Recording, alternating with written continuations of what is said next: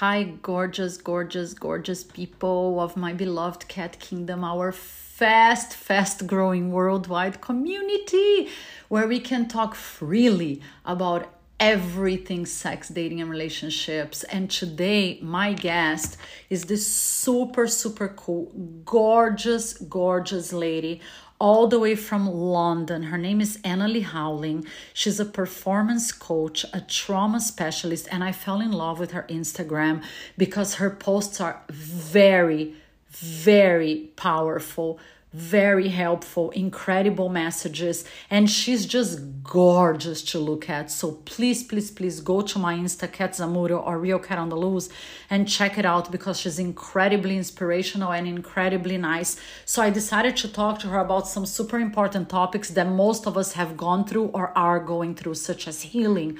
How do we heal from betrayal? How do we heal from being cheated on? How do we heal from the famous heartbreak? And I love that she's a huge advocate of masturbation, as am I. So I was really excited to talk to an expert about it, the importance of masturbation and how we need to normalize the subject for once and for all. And we talked about all kinds of stuff, including how do we face our fears? How do we go after our dreams? So this episode is packed with super cool information. I hope you guys enjoy it and I hope you take something out of it. She's absolutely nice and super intelligent and gorgeous, right up my alley. And before I bring you my fabulous conversation with Annalie, this is the usual disclaimer, fair warning for those of you new to Cat on the Loose and our cat kingdom. This podcast is 100% organic. It's never edited. It's never scripted. And I get asked this question all the time. What do you mean organic? What do you mean by it? And this is what I mean. It's not a studio podcast. It's not a canned podcast. It's not a perfect podcast. It's very different from all the podcasts you see out there because it's my style. I want to bring real conversations, literally the way we talk in real life. It's just the way I like to do my work. Yeah, if we're acting and you cut the scene a bunch of times and you add it, that's great because it's acting. But in real life, when we're having a conversation with our friends, with experts, with anyone, even if we say something stupid or we don't know, you keep going. And that's the vibe that I bring into Cat on the Loose. So sometimes, yes, I'm in my home studio. Like today, Annalyn is all the way in London, so we did it via Zoom. But sometimes it's in my guests' homes, in bars, in restaurants, at events, on the streets. We basically take the stories, take the guests and put it out there into the real world. And that's how I roll. And I really hope you guys enjoy it.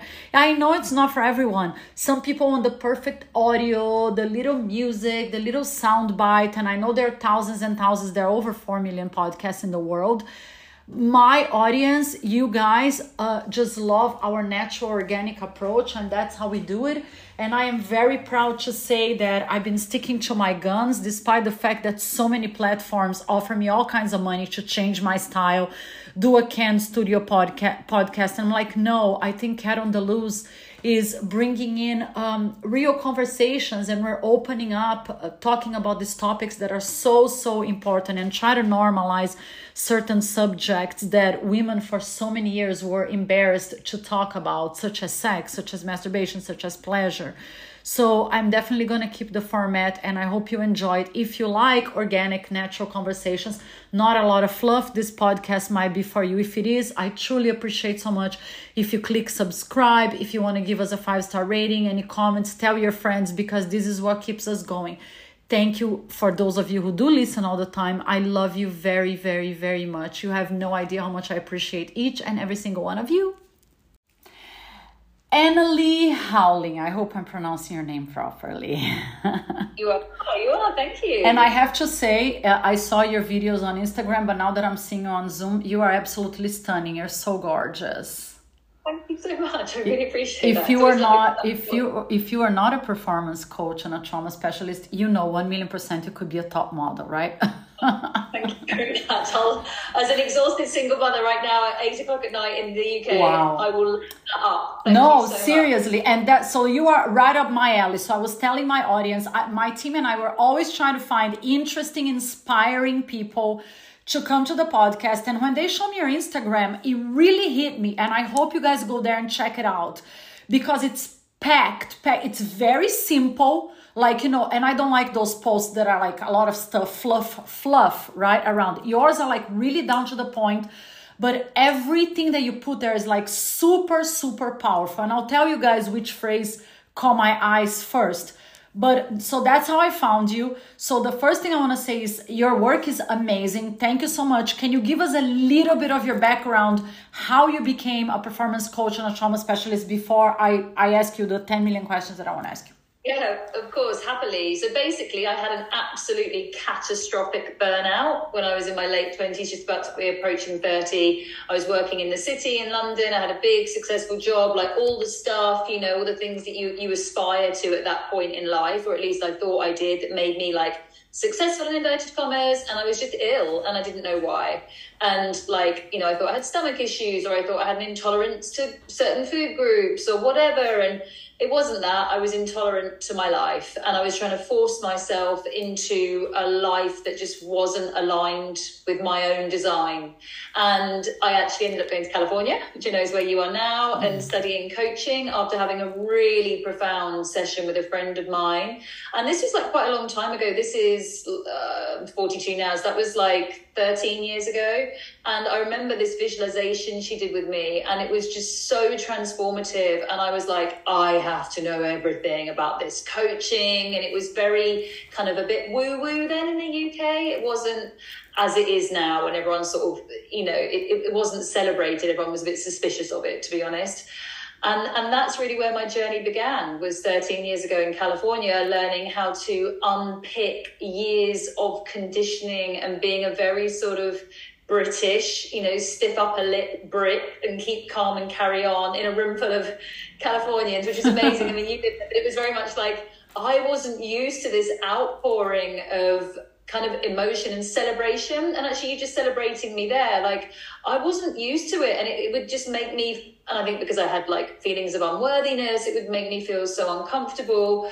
And that was the beginning of me unpicking a lot of stuff in my own narrative and about myself and my self-worth. And that was also this journey which leads me here today. Amazing. Okay, so let's start there, because that's one of the posts that I love and really touched me. Like seriously, sometimes your videos made me want to cry, but like in a good way, because I'm very emotional and they hit a nerve. So you did a little video just a while ago and you talk about exactly what you just said. So many of us are so burned out and we're literally on survival mode. And then of course, we don't want to talk about our problems, but a lot of us don't know how to get out of this state of being burned out.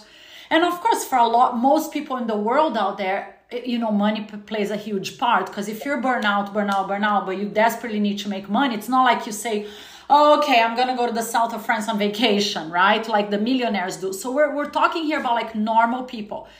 So I guess that would be the first question. If anybody out there listening to us is in this situation, how do you get out of it? What is the first step? Something like simple and basic that anybody could do. Sure. So, I mean, it's like me telling a little bit of that story then. It sounds really romantic and delightful, but, you know, that was 13 years ago. I went to San Francisco and I did the studying, but I didn't come back with a ready-made business. You know, I came back with a qualification, some new friends, and like starting a bit of a journey. But it's not like I came back with like, here's a business that you're going to love, that's really fulfilling, that's going to get you out of this shit show, sorry, it's my evening, that you're in right now, that's like destroying you. And so I had to start like really gradually, and that's what I'd say to people, is just beginning to unpick. So a piece at a time, you know, which people were not maybe supporting my journey, and who did I feel worse? Even people that I like, but some people I just didn't have it in me, honestly, to kind of be around that energy. So maybe even things like that, like for a period of time, if somebody is very triggering to you, or it's not supporting you where you are, take yourself away from it, and you can even communicate that. Like, I'm going to have a cocoon phase. I'm going to put myself into a cocoon for now because I need to pull back what shreds and shards of energy I do have left, as you say, to get through my job, to look after my kid, to like just try and keep my mind together. And I remember as well, we had 2 lockdowns in the UK. I'm not quite sure how it worked in the States, but the second lockdown that we had here was a very difficult point for me mentally. I was going through my divorce. I was on lockdown. I don't have sort of family support around me, single parenting, no romantic relationship, completely single, all of these sorts of things, and disconnected from like my support networks or systems. And I was working and I was dealing with a lot of trauma for other people. So I was finding it really, really hard. And in those moments, I go back to basics. And basics for me is like the fundamentals cannot do without. And so like, I believe we can speak really openly on this one. Yes, please. 1,000,000%. I call it the 2 M's, meditation and masturbation. So, I'm glad you're bringing that up. I'm a huge advocate for masturbation. I started my own sex toy line because I agree with you. I tell women, I have girlfriends that didn't do it. I'm like, are you kidding me? Yeah. You shouldn't wait for the right partner. Orgasms relieve stress. They do, and pain, and so much work now. There's been studies done by the Flow Genome Project and others about sort of orgasm used for migraine relief and stress relief. So, but for me, it was kind of it's almost meditative practice, and pleasure is a very important foundation. When I was in this situation where, frankly, there wasn't a lot of lovely things happening in my life, because like a lot of us, right? I think so many people have been through this. Whether it was during COVID or not, I'm the same. I've been through a horrific divorce. I've been through loss. I've been through everything. Every day I wake up and I'm like, I don't even know how I got here. And I get this question all the time, and I'm not an expert. And people ask me, oh my God, how do you move on? How do you start over from zero? How do you become so strong? And I honestly don't know the answer. This is why I keep turning to experts like you to hopefully, tell people how do they take the first step if they're feeling burnout, if they're feeling stuck in a situation, if they're like lose all their hope. Yeah. So I love what you said then. And so for me, it was taking out everything else. So what are the foundations I need? So like meditating, masturbating, which is a pleasure practice, right? But also like taking time to enjoy a coffee because that gives me pleasure, like pockets of pleasure for me. Making sure I moved my body every day in some way, carving out time to try and be present with my daughter, and then also just, getting us out and doing different things. And also work is something that I need. It's part of my purpose, and being creative. Everything else can go. I love it. As you say, the burnout piece, I had to do my divorce. I couldn't not do that. I couldn't not speak to the lawyers. I couldn't not be showing up and being involved in that project. So what I did there as well, because that was like burnout, and because you've been through it as well, and people listening will have been, it's the war of attrition, and it's designed. The process is designed. I was actually speaking on a panel yesterday about collaborative divorce and about how it can be so different, and there's real hope that will be something that's supported, and it's very hopeful for the future. But in my experience with the legal team, my ex and I get on very well, and we kept our co-parenting completely separate from the divorce discussions. But that was completely overwhelming. And I just had to say to myself, right, I need to strip everything else out here. I have to approach the divorce as one of the biggest projects I will ever undertake. And I have to put, when I take on a project, I put my all into it. So this has to be my sole focus project. And then the foundations of self-care that I put in around it, including knowing that I can have a moment of bliss and release and pleasure and, something just for me, frankly, just for myself, and a healthy outlet as I view it. All the things. And I did. Yeah, and I love that you said work, because to me, when we are going through something horrible, like a breakup, a divorce, any kind of severe stress, I agree. To me, what keeps me going is my work. I think it's always better than like sitting on the couch crying, right? And I know a lot of girls out there, people think I'm like a multi-millionaire because I live in Beverly Hills. It's not true. I work my ass off every single day, still rebuilding from basically losing my entire life when my husband died. But I believe that it makes me stronger every single day. Like if you find something that you love to do and you focus on that, right? And I know some people think it's so hard. They don't feel motivated. They're like, oh my God, like even like people that are in abusive relationships, you know, like they don't find the strength to start over or start something new or focus on something. Is there like one easy first step, like something that you would say that encourages someone to start over or take a step in the right direction? What I would say is almost like turning it's on its head. Because I did an interview early this morning, and it was for a podcast for sort of aimed at girls in their 20s, and it was like, what advice would you give to your much younger self? Which is quite a lovely question in you know, different areas. And I found myself talking about the two unhappiest, most anxious ridden times of my life, and they were both, one, when I was having the burnout with work and I knew I needed to change that, but I didn't know the answer. And two was when I knew I needed to leave my marriage and I was scared about it. But the both things that were so painful was the point before the decision. When the decision was made, I'm not saying there weren't difficult times, but the pain was gone. It's the pain of like holding it together, the pain of trying to, you know, the anxiety of not making the decision. So I would say to anybody that's in that pain right now, like the indecision, the procrastination, the resistance to the thing that you know is something inside your gut that you need to at least approach or take a step towards. The most painful points in my life have been when I've been in that suspended state of not taking action. And every time I've taken a step forward or taken any action at all, there's relief, instant relief. I feel the exact same way. And I know so many people stay in horrible marriages, horrible relationships, because they are so afraid of taking that very difficult step. It took me 14 years to grow the strength to say, you know what, I cannot deal with this anymore. I was verbally abused sometimes. I was physically abused. It was a nightmare. But just because my husband was so rich, he was a multimillionaire, people looking from the outside in, they were like, oh, she has this perfect life. She has this perfect life. But they didn't see my pain because I try to cover it. And it was such a process. And I agree with you. But the minute I had the courage to just like go away, I finally felt like such a huge weight came off of my shoulders. But most people I know, they don't have that courage. I get messages, especially from women. Men have more balls, but especially from women all over the world, that they're in miserable marriages, that they're being abused like I was. But they're like, oh, but I depend on him financially. Oh, but my kids, no. So what would you say if one of these girls is listening to us now? And I agree with you. The hardest step is to make the decision. But how do you convince somebody make the best decision for you? Yeah, I mean, I leapt off the deep end without certainty. The certainty that I had was that I couldn't continue in that situation because he and I would have hated each other, and I didn't want that for our daughter. And it was just simply, I've never been able to be in anything fake. I've never been able to be with, you know, fake energy or anything like that. And I genuinely had people say to me, do you not think you should wait and find someone else first?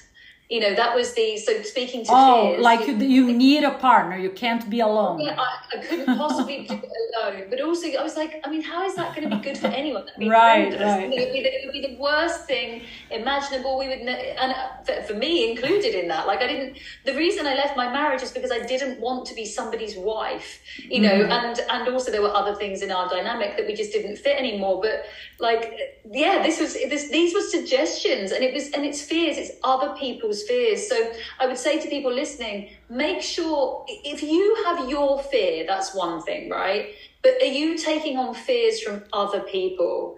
Is it your fear? Because if it's your fear, you can look at the root of that. You can look at the wound of it. You can look at whether is it financial concern? I've lived through financial concern for a long time, and it's not a nice place to live. I work, this is a joy, but I work a lot of evenings. There's been so many times that I just hear myself saying, sorry, baby, rushing after bed to get onto a Zoom call to speak to a client in the States, which is a big market for me, because I've got bills to pay. And you don't necessarily get options, but I would never go back. Right. I'm not throwing my ex under the bus here. He's a really good guy. But I just, that container, our marriage, I could no longer be in. Yeah. And, that wasn't going to serve either of us. So I want to just say that. And I found out as well, there's another couple of things, especially with abuse, that's really important that I'd like to raise, especially because you share your story so beautifully and you're giving courage to other people. I saw a clip of Brene Brown, and she explained where the word courage comes from. And it comes from the Latin word curve, which means heart. And so to be courageous is to tell your story with your whole heart. Oh, wow, I love that. I never heard that before. Yeah, it's about true vulnerability. So to be courageous is to tell your story with your whole heart. So when people are saying, I don't have the courage, start telling your story to someone with your whole heart. Mm-hmm. And your whole heart is also not just the shitty stuff. Your whole heart is your hopes, your dreams, your visions, your desires, so start speaking your story, whole heart, to someone, even if it's like the internet, So even if you write a diary, right? What helped me realize that I needed to get out of the marriage, I started writing. Like every night that I was sad, that he called me names, I would write it down. And then one day I started reading it back and I was like, oh my God, this is so awful. How many months, how many years can I go through that? And I love that you said this about courage, because somehow I really believe we all have that inside. But, and we're going to talk about fear for sure, because that's a huge topic. But I told you there's so much to cover. This would be like a 5-hour interview. It's crazy. But I always hope that, and that's my message every time I do the podcast, that any woman and man for that matter, if you are in a miserable relationship, do a lot of self-reflection, because you have that courage to put yourself first and be happy. Everybody has that inside. Do you agree?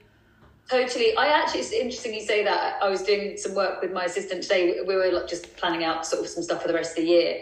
And it's funny you say about journaling, I made myself a self-reflection sort of guide to questions and answers. And I collated it from my own stuff, from coaching work, from therapy work, from things I'd read. And I made it into this, I was like, I'm going to do this. Like, we're going there. We're going into my past. We're going into my relationship to pleasure, whole section on that, because I'm like, right, if I'm in this space, I want to really go and self-reflect and just find out what's in there and, what's interesting, what my needs are. I think most women, and a lot of men, but a lot of women really don't have any idea what their needs are. And if they do know, the courage to communicate them, to name your needs, especially in romantic relationship, is terrifying to most of us. Yes. And if you've been in a relationship where your needs were invalidated or you were gaslighted, and so it's a very difficult thing to suddenly start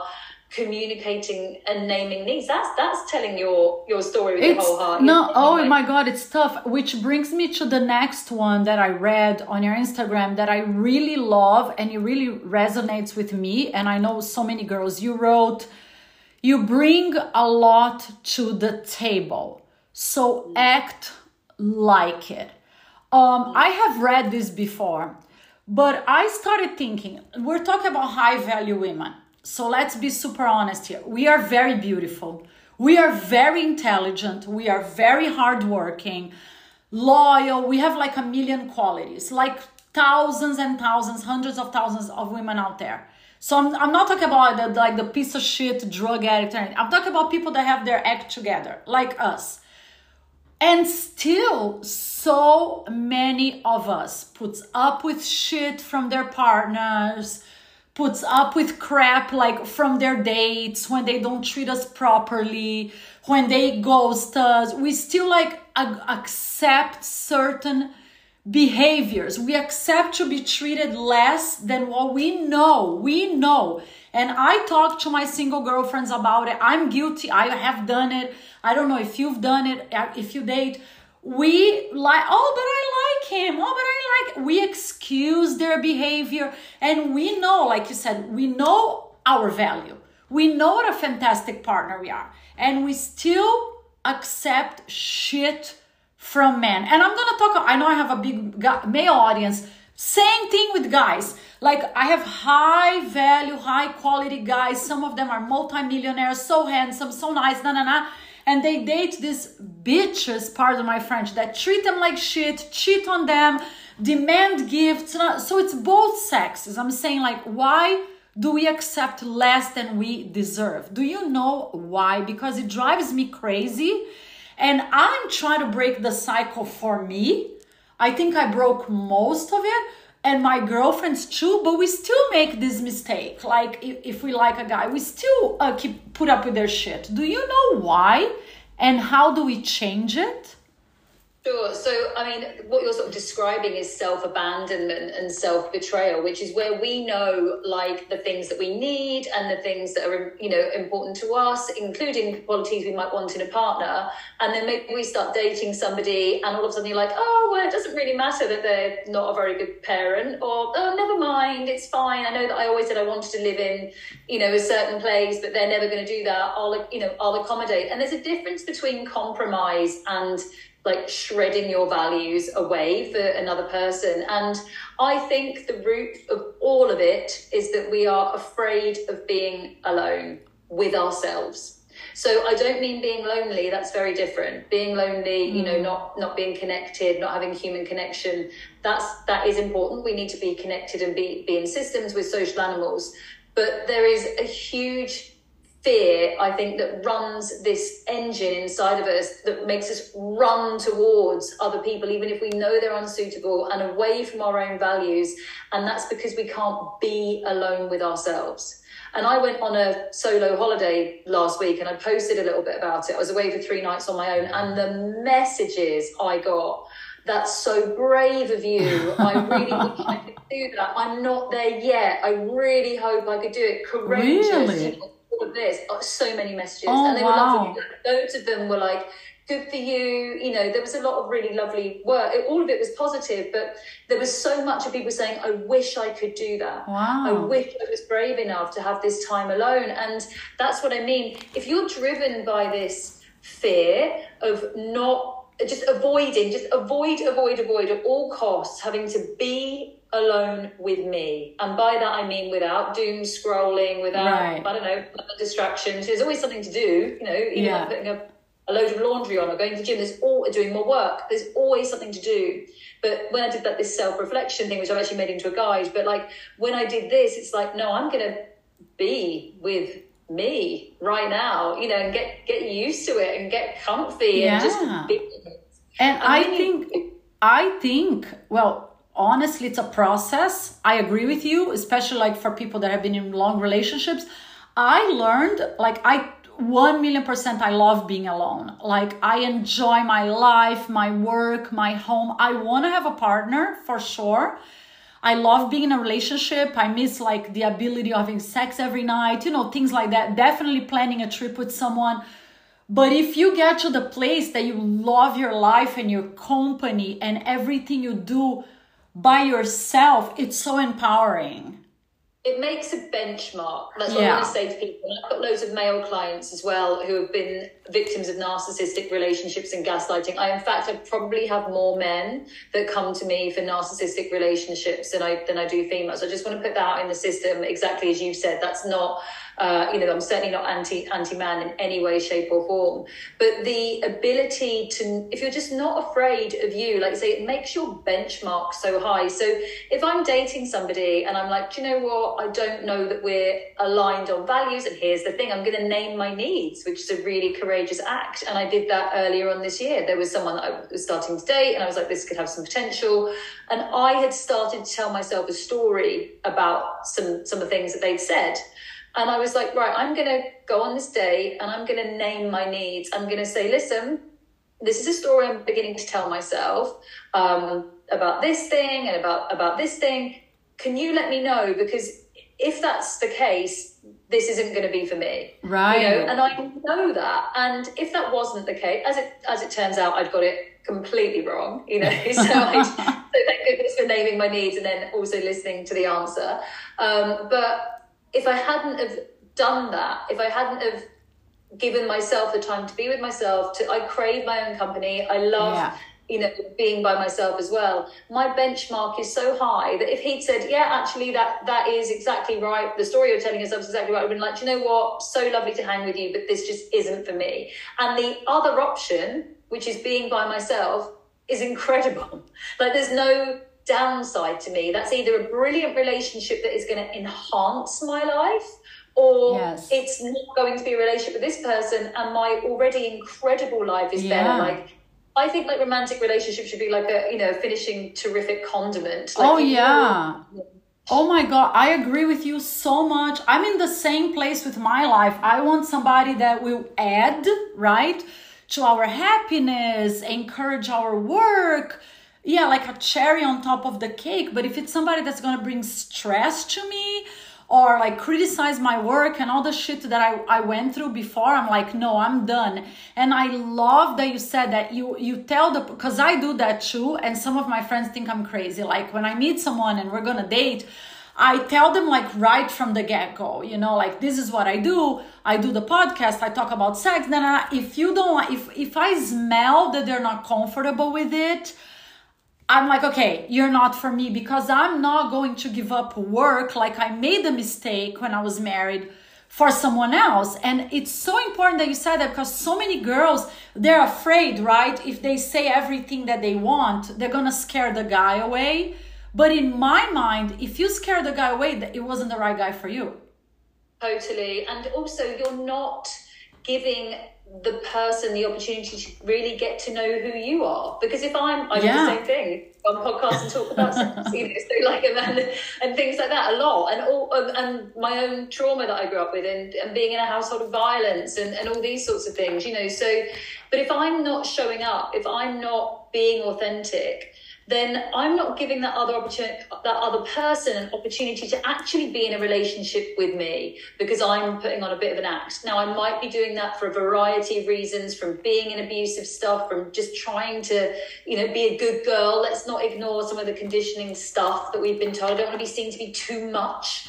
You know, I don't want to be, you know, all of these things that I think that thankfully things are changing, but there is still some of that underlying language that can kick around, you know, make us secure, and also we want to present ourselves in a positive light, and I think that's okay. But if I'm putting on an act, then I'm not going to get to know that person, and they are never going to get to know me. Right. And then if it goes down the line, if there actually is any longevity, how do you go back on that? Totally. Say, I know. You know, Yeah. I do actually do this as well. Like, oh shit. You know, I completely agree with you. Like you need to be clear from I think lying is a waste of time, because like you said, if you end up liking each other, you're gonna have to get this dirt from under the carpet, and it's a huge mess. Oh my God, we're gonna take a 2-minute break. I told you this was gonna be packed with information and so many important topics. But when we come back, I want to talk about healing.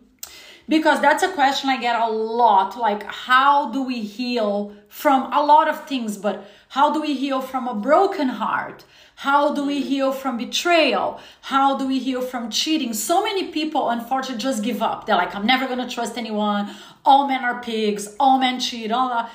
But I don't believe in that. I want to know your opinion, your professional opinion. I'll tell you mine. I also want to talk about another thing that I saw on Instagram that I love, about fear, and how it ruins our chances of going after our dreams. And I want to talk about boundaries. I am horrible at putting boundaries. Horrible. So maybe you have some tips. How do we put boundaries and like not be afraid and of losing the person, anything? So hold that thought. It's a lot of you for you to digest. You have 2 minutes.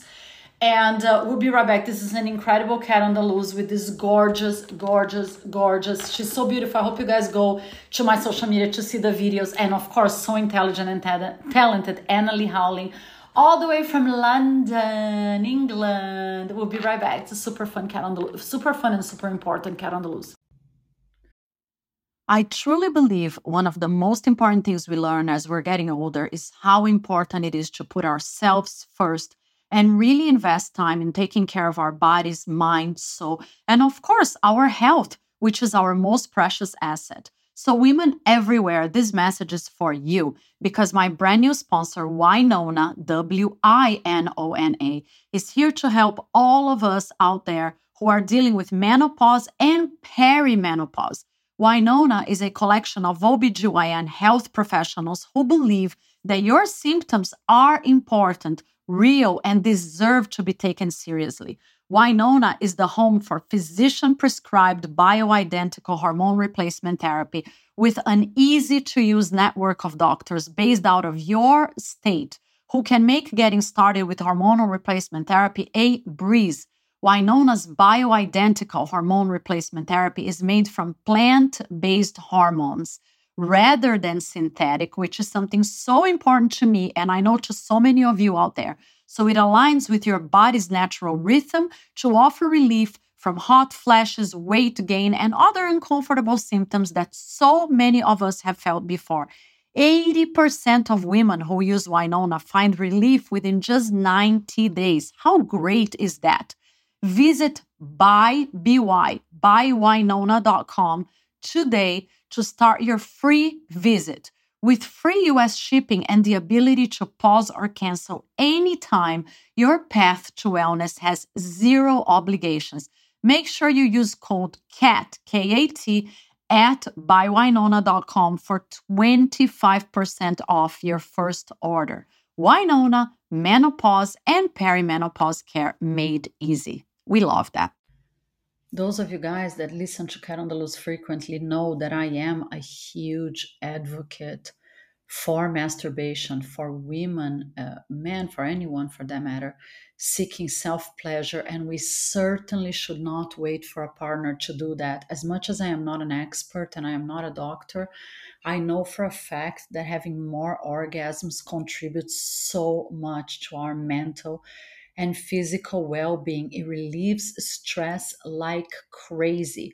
So, I created a few months ago a sex toy line called Prazeres Toys. Prazeres means pleasures in Portuguese because I want to normalize this conversation for once and for all. These are the sexiest sex toys ever for happy, healthy, fulfilling adult sex lives. Of course, we're talking about adults here, consenting adults. The toys are so fun, so flirty, so spicy, and so powerful. And several of them are miniature, discreet, like the lipstick, like the cherry massager. You can use it by yourself. It's a great foreplay with a partner. They are fun, fun, fun. Go check it out on the website prazerestoys.com, Prazeres toys.com. On Instagram, it's the same name. We don't post that a lot, as sad as it is, because social media is just a bunch of hypocrites. You can sell medication for people to lose weight. You can sell medication for depression. You can sell medication for people to curb appetite. You can sell all kinds of crap for ADHD. It's unbelievable. But when we're talking about selling vibrators, selling massagers, telling people to have more orgasms, which is something completely natural and healthy, we get banned all the time. But we're working on it. We are very excited. We're going to be soon, soon, soon on Amazon. But for now, you can buy straight from our site. Get your toys. Tell me how it was. Let me know. I hope you guys enjoy it. And yes, get going, masturbate alone with your partner as a couple. Just go for it. The more O's, the better. I also want to mention this company that I love, love, love, and they've been so supportive of my work and my podcast, and they're super, super cool. It's called Privé LA, the top luxury concierge service company in the world. Privé takes care of all your travel reservations, accommodations, immersive experiences, luxury vacation rentals, short term rentals. If you try to find a fantastic venue for a corporate event, year end event, weddings, they have an insanely fantastic portfolio of places. They are super, super cool. If you're into sports, let's say you want to go to the Formula One Grand Prix of Las Vegas. It's going to be the very first time Formula One goes to Las Vegas. Insanely exciting. We are definitely going to be there.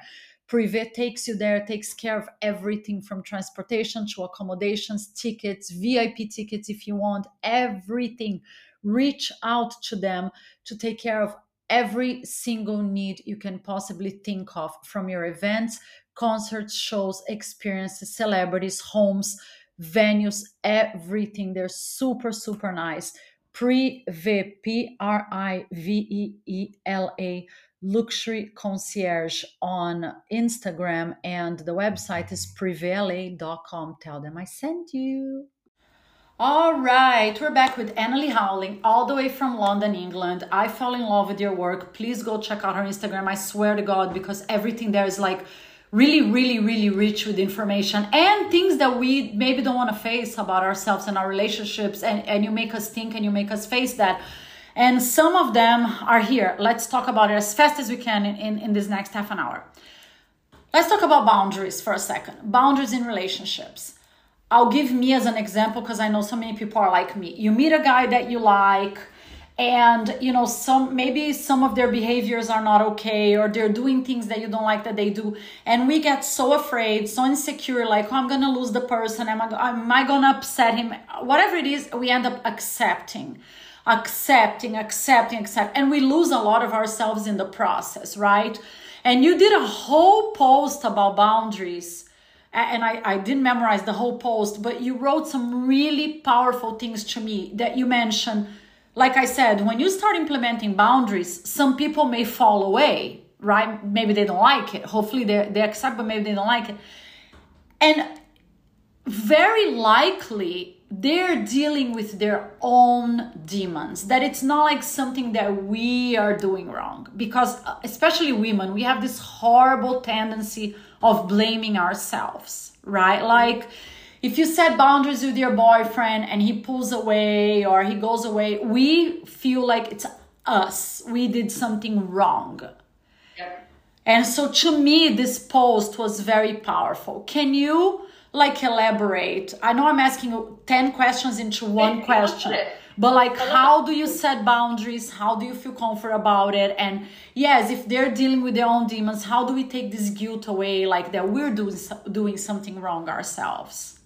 Sure. So I think you're absolutely right. As women, we have a tendency to internalize the guilt, but we also have a tendency to fix it. I'll fix it. We have this because we're quite nurturing, and also, again, some of the stuff that we're kind of grown up with. And so there is this tendency to leap in. But, one of the things, possibly most obviously, but if you put a boundary in something that's important to you and you've communicated it clearly, firstly, have you communicated it? Because, typically with relationship, we maybe think we have, or again, we're courageous, we're scared of naming a need. So that's the first one, is to actually make sure you've communicated what it is that you need in this dynamic and that the other person's understood it. But another way of looking at it so you don't feel guilty, let's just say you're dating someone and their mother's unwell, or a family member's unwell, and they want you to go with them a lot, and it's interfering in your work or something like that. And you're like, God, I really need to pull back here, but they're going through a really difficult time. So it feels cruel to put a boundary in, but you've got your own life and your own stuff, and you can't be as present in their struggle. A way of remembering this so you don't feel as guilty is every time you jump in to fix it, every time you overgive, every time you move away, if you like, kind of a bit of self-abandoning, because maybe you're placing their needs above your own, and the boundary isn't in place for them to sort of look for either different support or fixes for themselves. It can actually undermine their sense of being able to do this on their own. So a really lovely way of reframing it is, let's just say the dynamic has shifted a bit and they're like, the example I'm giving, that maybe over-relying for support, and you're finding yourself restructuring your day to make things easier for them, and that is having a knock-on effect on, you know, the things that you need in your life. A way of doing it is like, babe, do you know what? I'm absolutely going to be here to support you. I'll do what I can, but I've seen you do really hard things before, and maybe name a hard thing that you've seen. You know, I know that you're I know that you're really capable of doing this, and I will absolutely support you in this, but I'm afraid that I can't be there for such and such, you know, insert thing here. So just remembering that every time we jump in, we can, even though we're caring and we're doing a nice thing intentionally, firstly, it's really, really hard to ever put that into reverse, right? If you start to get in a dynamic where you're setting a precedence for something, it's really hard to unwind that. So I'd say hold off with the overgiving sometimes and allow space for the other person to step in. That's one. So a boundary can also just be good for the relationship, because we're allowing equality, you know, we're allowing both partners to step in and give to the relationship, and it stops resentment from building up from us overgiving and things like that. Both sides, people can be overgivers. And the other one to remember is that if you are jumping in, then that can undermine that other person's sort of capacity to cope or their own confidence in that situation. And sort of last but by no means least on this, I think that a lot of people that are givers, which is a beautiful trait in general, but over giving to the point of self-abandonment, they think they're worthy of unconditional love. I am totally guilty of that, by the way. Totally guilty of that. And I feel like I repeat a pattern, you know. Everybody I date, like I give myself like 1,000,000%, like I do with work, everything that I do. And it's a bad idea, because if you don't know somebody that well, maybe you need to, like you said, put some boundaries and everything. And I'm a firm believer now, obviously learning from my mistakes. If you set boundaries, if you put yourself first and the person doesn't like it, same thing, they're not the right person for you. Totally. Right? And also, you're not the right person for them. Yeah. You know, so again, to flip it on its head, you're not going to be the right person for them in long-term relationship either. And I think this, like, you know, if we don't think we're worthy of unconditional love, then we almost feel like we need to earn it and do things. And quite often that might be acts of service, you know, whatever it might be, to kind of almost earn it first. And if we think about sex and pleasure, certainly my friends, women I've spoken to, women I've worked with, women struggle, I'm just saying women, but I know both, to receive without having done something first. You know, like, oh, the house is perfect, or I'm perfect. You know, I've done my hair and I've had a wax and I've done all these things, and, you know, everything, I've got all the expensive body cream on, and so only now would I, or I've pleasured you, or whatever, like, now I might be in a position to just receive. Like, it's again, nerve-wracking when you first start putting yourself into a position of just being like, he wants to worship me, and I'm going to allow that, and I haven't earned it. That's horrible. I know. I'm totally guilty of that. Now, listen to this story really quickly. I have to squeeze it in here, and I want your opinion. One of my best friends, speaking of boundaries, one of my best friends, and I'm not going to say her name, of course. She's same thing we're talking about. She's so beautiful. She's so successful. She has all this business going on. La, la, la, la, la, la, la. She met a guy almost a year ago. They've been dating, like, quote unquote, in this situationship that basically he told her he's not ready for a relationship. He's a 48-year-old guy, trust fund dude. And every time he shows up to see her, it's like booty calls. He calls at midnight. He calls at 11 o'clock at night, and then he'll disappear for 2 months, and then he'll appear again. And so I try to talk to him, like, why do you accept it? Why don't you tell him, if you want to see me, date me, take me to dinner? And she's like, oh, but the sex is so good, and he's so nice to me, whatever. And then, listen to this, guys. So this has been going on for almost a year. She's putting up with this behavior from this guy, showing up at all hours of day and night and disappearing. Then she's like, okay, I'm going to try to date other people. So she met a guy that she really liked. She started dating this other guy. And this other guy is perfect in every way. He picks her up at home, takes her to dinner, fancy places, amazing dates. Then he drops her off at night, like whatever, after dinner. and he's being a total gentleman, doesn't even try to come in her apartment yet, doesn't invite her to go to his apartment yet. And then she goes home, and this dude that she's having sex with, like this situationship, calls and just lets the dude come in for sex. And then he leaves in the morning, and then she goes on a date with the other guy. So we were having breakfast the other day, and I said to her, I said, my darling, you are dating the guy you don't fuck, and you are fucking the guy you don't date. Because, and we were laughing, but it's true. I'm like, because you cannot make this guy that you're fucking, pardon my French, go away or put boundaries on it. And men are just going to repeat the behavior if you let them, right? So, like, what do you say in a case like that? Is it worth drawing boundaries with this guy that she's having sex with? Is it a lost cause? Like, what would you say to her if she's listening to us right now? If it's making her unhappy, like, is it just that you're having terrific sex and it's every so often, it doesn't really matter and it's not affecting the rest of her life? No, she has feelings for him. She's like, she would date him. You know, she would be like, I want to be with him. But the problem is, you know, he's not full-time there for her. So she's dating someone else to take her out and putting up with letting this guy come in at all hours of the night because she really... It's interesting because what you're describing is affairs, effectively. You know, when someone's in an unhappy marriage and they're cheating, what the person that is the person they're cheating with, the partner they're cheating with, let's just use male, female here. So like, guy's married, is in an unhappy marriage and starts cheating, okay? And so the person, the girlfriend in a situation, or the mistress, is there going, oh, I love him, but, you know, I can't see him very often, and he's in his unhappy marriage. And, you know, but the problem is, you're facilitating him being in his unhappy marriage because you're filling in the 10 or 20% that was missing. Right. So your friend is kind of doing it in this situation. If we work in percentages, she's got the commitment and the security of Mr. Nice Guy, you know, and the dating and a relation with someone that's actually around. And then you've got this kind of like erotic excitement and passion with this, frankly, quite unknown entity, you know, that kind of wafts in and out as he pleases. So she's making 100% from two different sources, and quite possibly neither would work. So that would be the inquiry, is if it was 100% of one or 100% of the other, you know, I don't sense that either would probably fulfill her. And maybe for her, it might be a combination of those two elements down the line. But sex like that, there's a great book called Come As You Are by Emily Nagoski. It's an incredible book.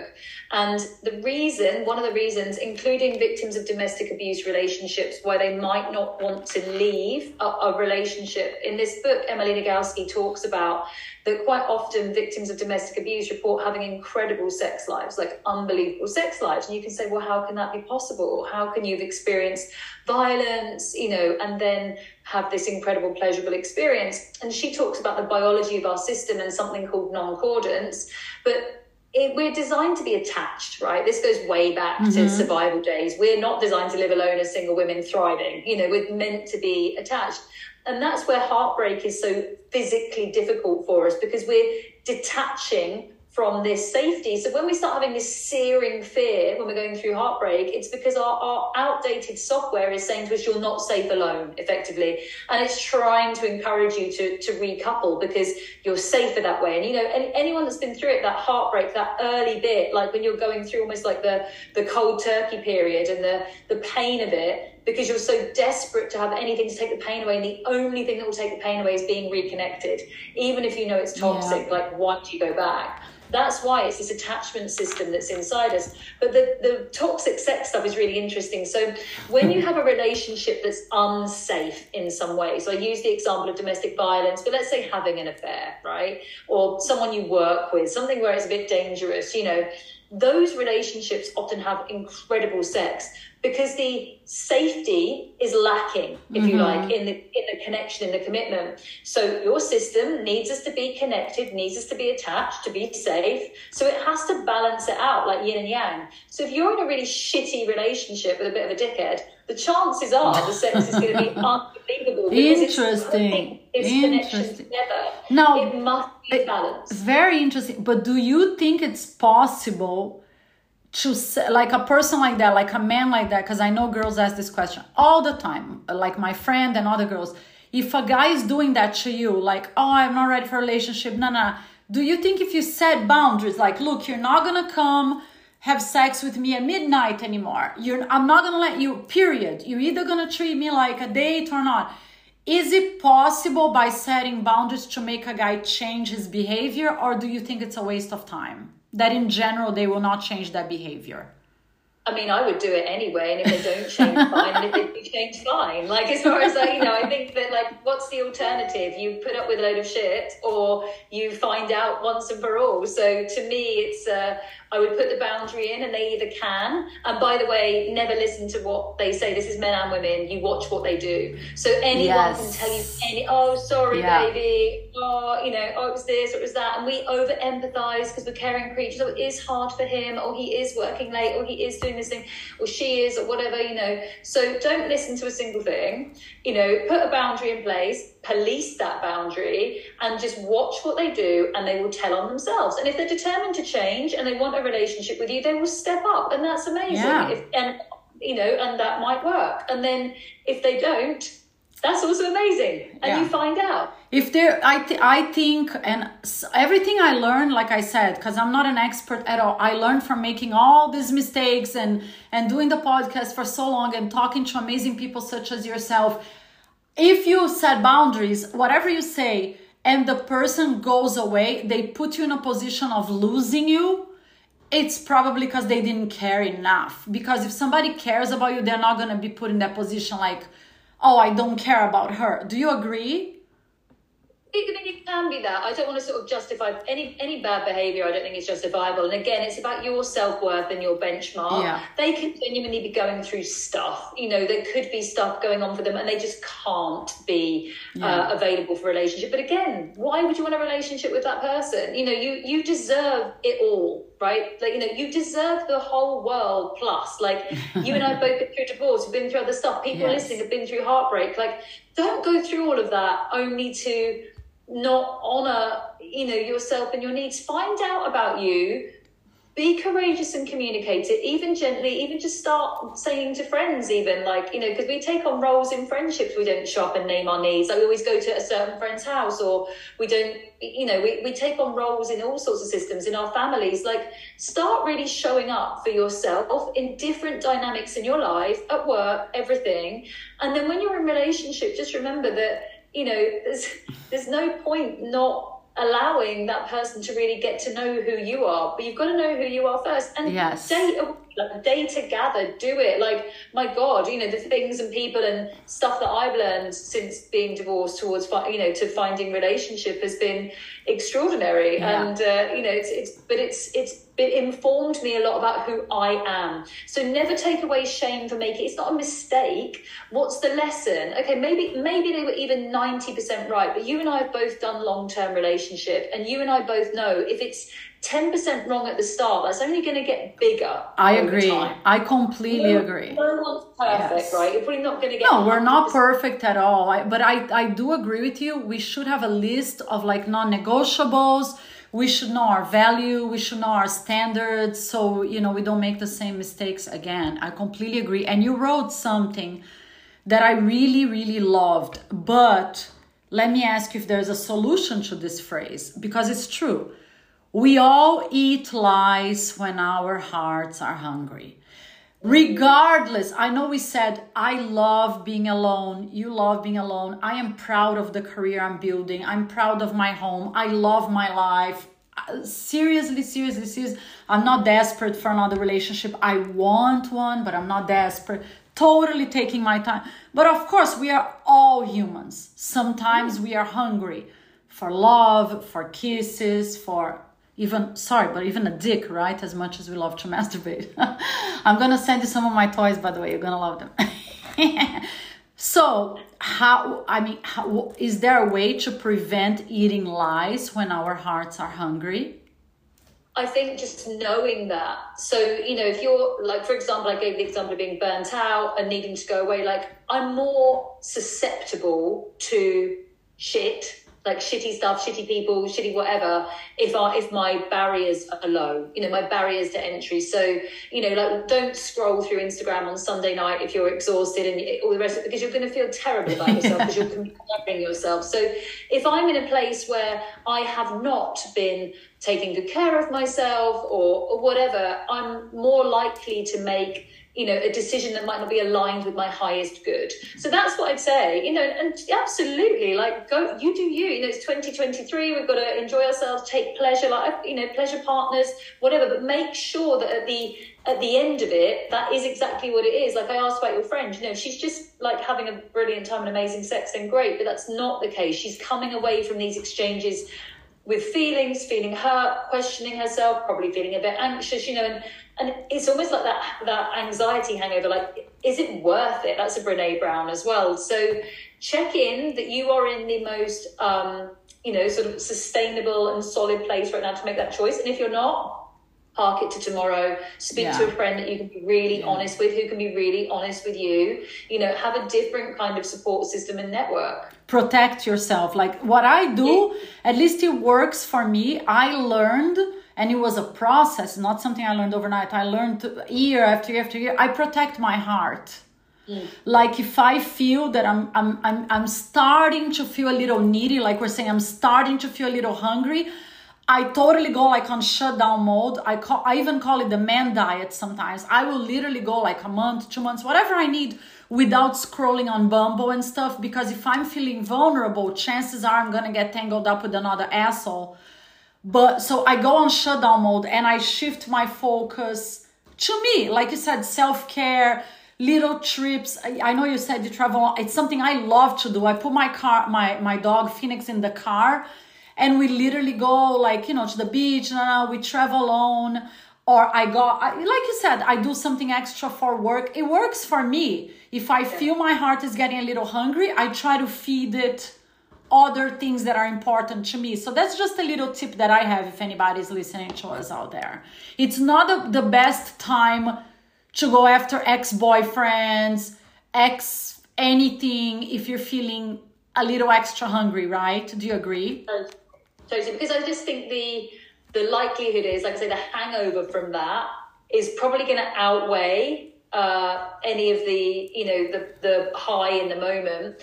And I loved what you said. You know, there are probably other ways to fulfill yourself, to get yourself to a place where, and you know what, if you still want to make that choice after that, you go do, you know, because you can be certain that that is something that you do really, really want, and it's resonant, and you know that you're in a good place and you're choosing from a good place for you. I love it. Oh my God, this is such good information. Before I let you go, before we run out of time, let's talk about healing, because that's a big part of your work and you have a lot of posts about it. I love it, and I know it's so difficult. It's so much easier said than done, right? And I know you're a trauma specialist, and I don't want to go like, because each case is such a different case, but in general, of course, because this is a dating, sex and relationship podcast, I get messages all the time from girls. How do I, and guys too, like, if somebody breaks your heart horribly, how do I heal from that? How do I heal, like, if somebody cheated on me? How do I heal from heartbreak? Do you have any, like, easy tips? Yeah, is there an easy answer to that question? I don't know. Yeah, I mean, it's not easy. The thing that I found that helped me the most was understanding the physical reactions. Like I said, you know, it's the reason that you're feeling all these things. And like, for some reason, no matter how shitty your relationship was, your brain starts playing you like this show reel with like Celine Dion, like only the highlights. You know, like, for some reason that starts happening. The reason is it's this attachment thing kicking back in, and you're like, oh my God, you watched Netflix and it was so amazing 2 years ago, and it's blanked out everything else, and you're just like swept up in this moment, you know. And again, we can go into anxiety. We can start trying to, you know, a lot of people check things, like they will, you know, Googling answers like, oh, was it because of their attachment style? Was it because of my thing? Was it because and that's anxiety. So again, that's a physical response, and anxiety is when you're not being in the present. So in all of these cases, find anything. I would recommend masturbation, but find anything that gets you into your body. I do too. It works wonders for me. And people think I'm crazy. I am so happy you're bringing this up because I talk about it and they think I'm crazy. You know, I can't believe this day and age, men still judge us. Like when I talk about vibrators and everything, people think, oh, she's such a whore. I'm like, really? Are you crazy? Like, what's wrong with you? I'm so glad you're bringing that up. It's so much better than stuffing yourself. I don't know in England, I don't know your culture that well, but in the United States, people are so over medicated. They shove antidepressants and crap down their throat like it's water. And it's so much better to, like you said, masturbate, have amazing orgasms, even if you're alone, like sunlight, sunshine, exercise. And I'm not a doctor, but I really believe I've been through divorce, hell and high water, death, you name it. And I never took an antidepressant in my life. And I really, really, really believe, and everybody thinks I'm crazy, it's because I am such a huge advocate of these things, like masturbating almost every day, having orgasms all the time, because it fills my brain with good chemicals, even in the worst of times. And sunshine. All the books, it's all in there. Like you read, I mean, Jamie Wheel wrote Recapture the Rapture about these studies where they're prescribing orgasm for people that have chronic pain. Is literally being prescribed in studies. Yeah. If you read Pussy by Regina Thomas Hauser, Mama Gina, she talks about, again, you know, why it's such an important foundation for self-care, pain relief, everything else, but also just knowing as a woman that, you know, I'm responsible for my own pleasure with a partner, as in I'm going to connect with a partner, and for us to have an incredible sex life, I need to know what it is that works for me. And how am I going to know that if I'm not comfortable enough with my own body? How can I communicate my needs? How can I demonstrate what it is that I want if I don't understand that? Now, look, that's personal, no judgment for anybody else, but just to name it, that there is no shame. And that's the thing I'd say about heartbreak. I think we can come away with some shame, and that's the biggest thing. And shame is an I am bad, I am foolish, I am stupid, I am not enough, I am unworthy, I am unlovable, I am a failure, I am disgusting. And shame is this thing that's like in ourselves, in our system. And, you know, it's this horrible, icky, sick feeling sensation. And so anything that you can do when you're going through this journey to remove the shame, you know, maybe there's stigma around, that's why we're talking about this today. Let's remove some stigma from masturbation. Like, I am so happy you validated this. You have no idea, because I talk about it all the time and I never had an expert come here and say that. And I am so grateful, because my dream is to normalize the subject. My dream.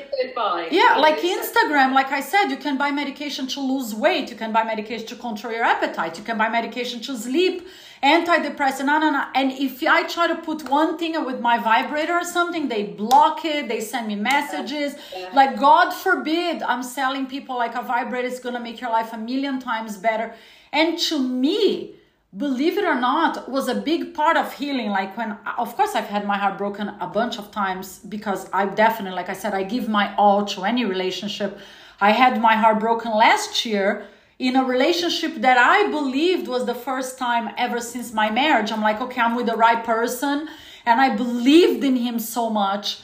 Every time he reassured me. And when he broke my heart and literally broke up our relationship over the phone, that's how little he cared about me. Like, that's how little he respected my feelings or cared about relationship. He wasn't even man enough to come and look me in the eyes, you know. But anyway, and I was heartbroken. I was devastated. And like you said, I blamed me. I felt I was mad at me. Why did I believe him? Why did I give myself? What did I do wrong? Because I am so fabulous. Why did he tell me everything was so amazing? Nah. It was a process. But sure enough, what helped me was like, yeah, I don't need another guy. I'm not going to go and have sex with a stranger. So the process of loving myself, knowing that, yes, I love my body enough that I can still give myself amazing orgasms. I can still give myself amazing sex. Of course, it's not the same. I know I'm going to get messages, people saying that, you know, having sex with a vibrator is not the same having sex with a man. We know that. But I mean, for me, I would rather not share my body, and I'd rather, like, the benchmark for self. You know, I'm not saying it's, and it genuinely is stress relief, and everyone should look into the studies. They're fascinating. But, you know, for me, it's this act of self-care. I find it almost and it was something that I could do, and I found made an instant impact to Yes.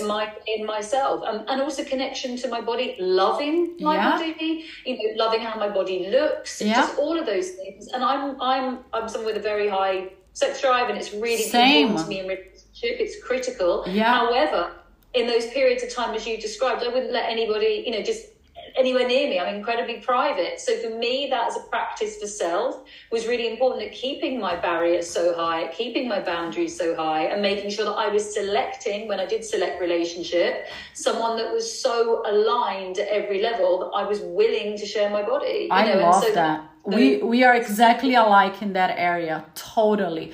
And so just before we finish talking about mending a broken heart, for me, so that was one of the things that helps. Another thing that really, really helps me, that I always tell people, I hear a lot of girls when they go through, mostly women, when they go through like this horrible heartbreak or somebody cheats on them or something, they get angry. And then they hate all men. They put all men in one category, like, oh, all men are pigs. All men are assholes. All men are, and I think it's horrible. What I say is, if you do that, the assholes win. Like, if you give up on love, if you give up on mending your broken heart, all these people that hurt you win. So what motivates me to rebuild my heart and my ego is that I know the right person is out there trying to find me. I know the right person is going to value me. And I don't want the people that treated me like shit or took me for granted to get the best of it. And maybe it sounds silly, but when I love it. I say that to myself over and over again, slowly but surely my heart heals and gets stronger. I love what you said there, and I've said something similar to myself and other people in the past, which is, you do go through that phase when you think, oh, they've disrespected me, and, how could they do this to me? And then also, how could I have been so stupid? And here's the thing, like, they're the ones that lose. Yeah. I sleep well every single night with a clear conscience. I'm a fucking great person, actually. I'm loving, I am kind, I work hard, I'm a badass, I'm sexy and sexual and an amazing friend, an incredible partner, wonderful mother. Like, I'm amazing, I'm really kind. And so if they fucked me over, well, they lose. Exactly. Right? I'm gonna clap to that. I love it. It's their loss.